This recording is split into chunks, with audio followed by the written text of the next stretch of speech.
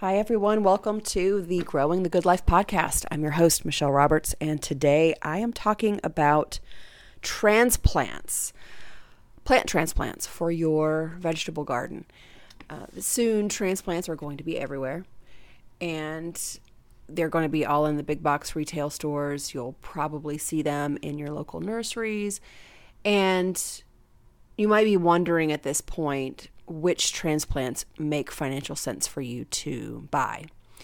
And even though I grow all of my plants from seed, everything that I can, I will buy bare root strawberries. I will buy some asparagus crowns, even though I do also grow my asparagus from seed.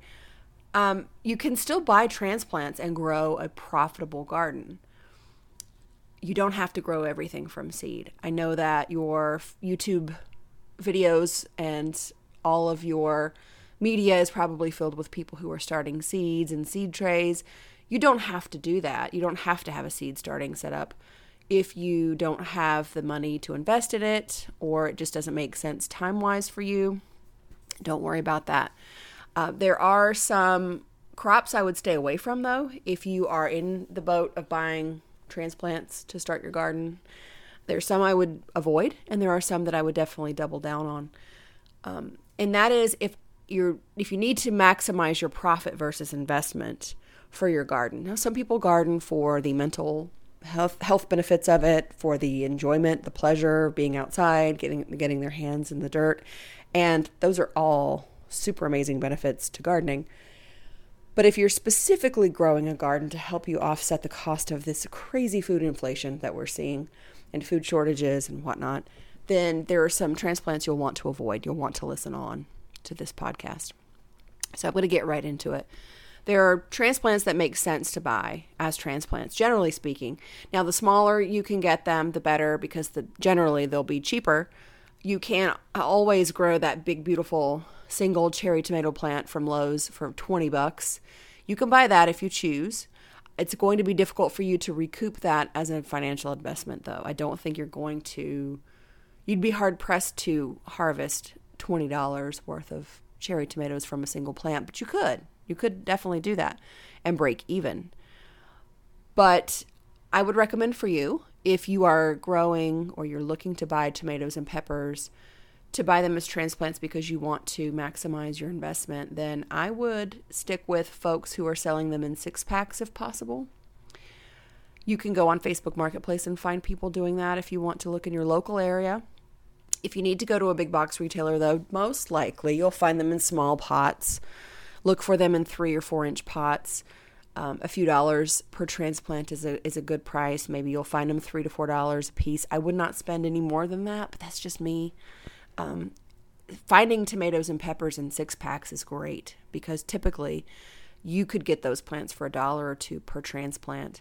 And if you're getting a tomato plant for $1, that's still going to give you probably, if you take care of it correctly, you're going to get 10 pounds of tomatoes off that plant potentially. And that's 10 pounds of food for $1 for the plant.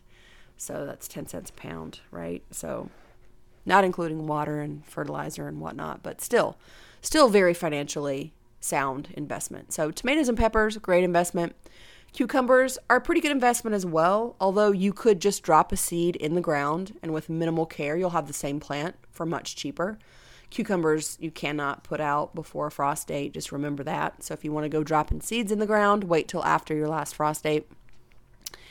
So cucumbers are great. You can buy them in 6-packs, but they're so easy to grow just from seed. You just pop it in the ground. Peas are in the same boat as cucumbers, as well as beans. I direct sow my beans, I direct sow my peas, I direct sow my cucumbers.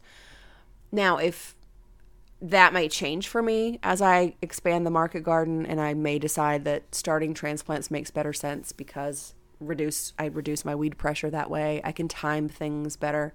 But for now, cucumbers, I'm just going to drop a seed in the ground. So if you find cucumbers that are in a 6-pack, for sure, if you can get them for less than $1 a plant, I would say that still makes great financial sense. I can typically harvest 7 to 10 cucumbers off of a plant in a typical summer. So again, you're saying, all right, if I spend $1 on this plant, I can get up to 10 cucumbers for $1. So that's not bad, right? So those economics still work. For peas and beans, like I said, I would direct sow those. Again, I would want those in 6-packs. So I would want to have the opportunity to buy 6 plants for like $3 or $4. That would make the best sense for me, and for those plants, for peas and beans and cucumbers. And I want to clarify something really quickly before I move forward. To direct sow something just means that you're going to put the seed in the ground, cover it up with water, cover it up, then water it, and let it grow on its own. Whereas a transplant is buying a plant that has already been grown from seed by someone. It's a small plant that you then put out in your garden, but it has been grown by someone else first. And there are reasons that you do want to do that. It's easier to grow certain plants from transplant. There's less babysitting involved with seed starting. There's less cost involved. You don't have to buy a seed starting setup. If you're seeing people talk about grow lights and soil seed starting medium and seed trays and all that jazz, you don't have to worry about that if you're just going to buy transplants. So there's a benefit to it. Here's a list of plants that I would absolutely avoid buying as transplants from a big box store.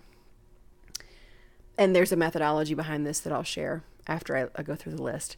I would not buy carrots, lettuce, parsnips, rutabaga, heads of broccoli, a head of cabbage. These are items that when you drop a seed, you have one seed and then it grows one thing and you harvest that one thing and the plant is done. I have seen so many containers of lettuce or a lettuce plant, a single head of lettuce that was sold for $3 or $4 at Lowe's. Or there are carrots that are like, there's a 6-pack of carrots perhaps. And then it's like, okay, the carrot hasn't formed yet. And number one, it doesn't make financial sense. And number two, they're going to try to put this carrot out, which carrots hate to be transplanted. You're going to put this carrot out potentially because it cannot grow to full size in the container that it's in. And then it's not going to grow properly in the soil because it doesn't like to be transplanted. Should always be direct sown, in my opinion. I don't know anyone who transplants carrots. But yet, these big box stores will sell newcomers and beginners carrots, and they'll transplant them out, and then they'll fail, and these poor people think they can't garden. Okay? I would stay away from it. Learn to grow carrots properly. Like, invest the time in learning your carrot process. Carrots can be finicky. Start with the short, squatty Parisian carrots. If you have heavy soil, like a clay soil, they will be able to grow better in a heavier soil. But don't just shy away from them because it's not cost effective. You're going to have a bad experience. Lettuce is one that I would shy away from. Parsnips, rutabaga, heads of broccoli. Again, now broccoli can send out side shoots once you cut the main head. But again, the economics of these don't work well. The economics of a tomato plant, on the other hand, work extremely well. So if I'm buying a tomato plant for $3 and I can get 10 pounds of tomatoes off that plant, then those economics still work for me. Peas the same way. Beans the same way, right? If I spend 20 cents on a bean seed, which is super expensive and bean seeds don't cost that much. A bean is more like less than 5 cents. I plant beans and then I can get a half pound of beans off that plant for 5 cents. That's crazy good money. That's a great value for the money.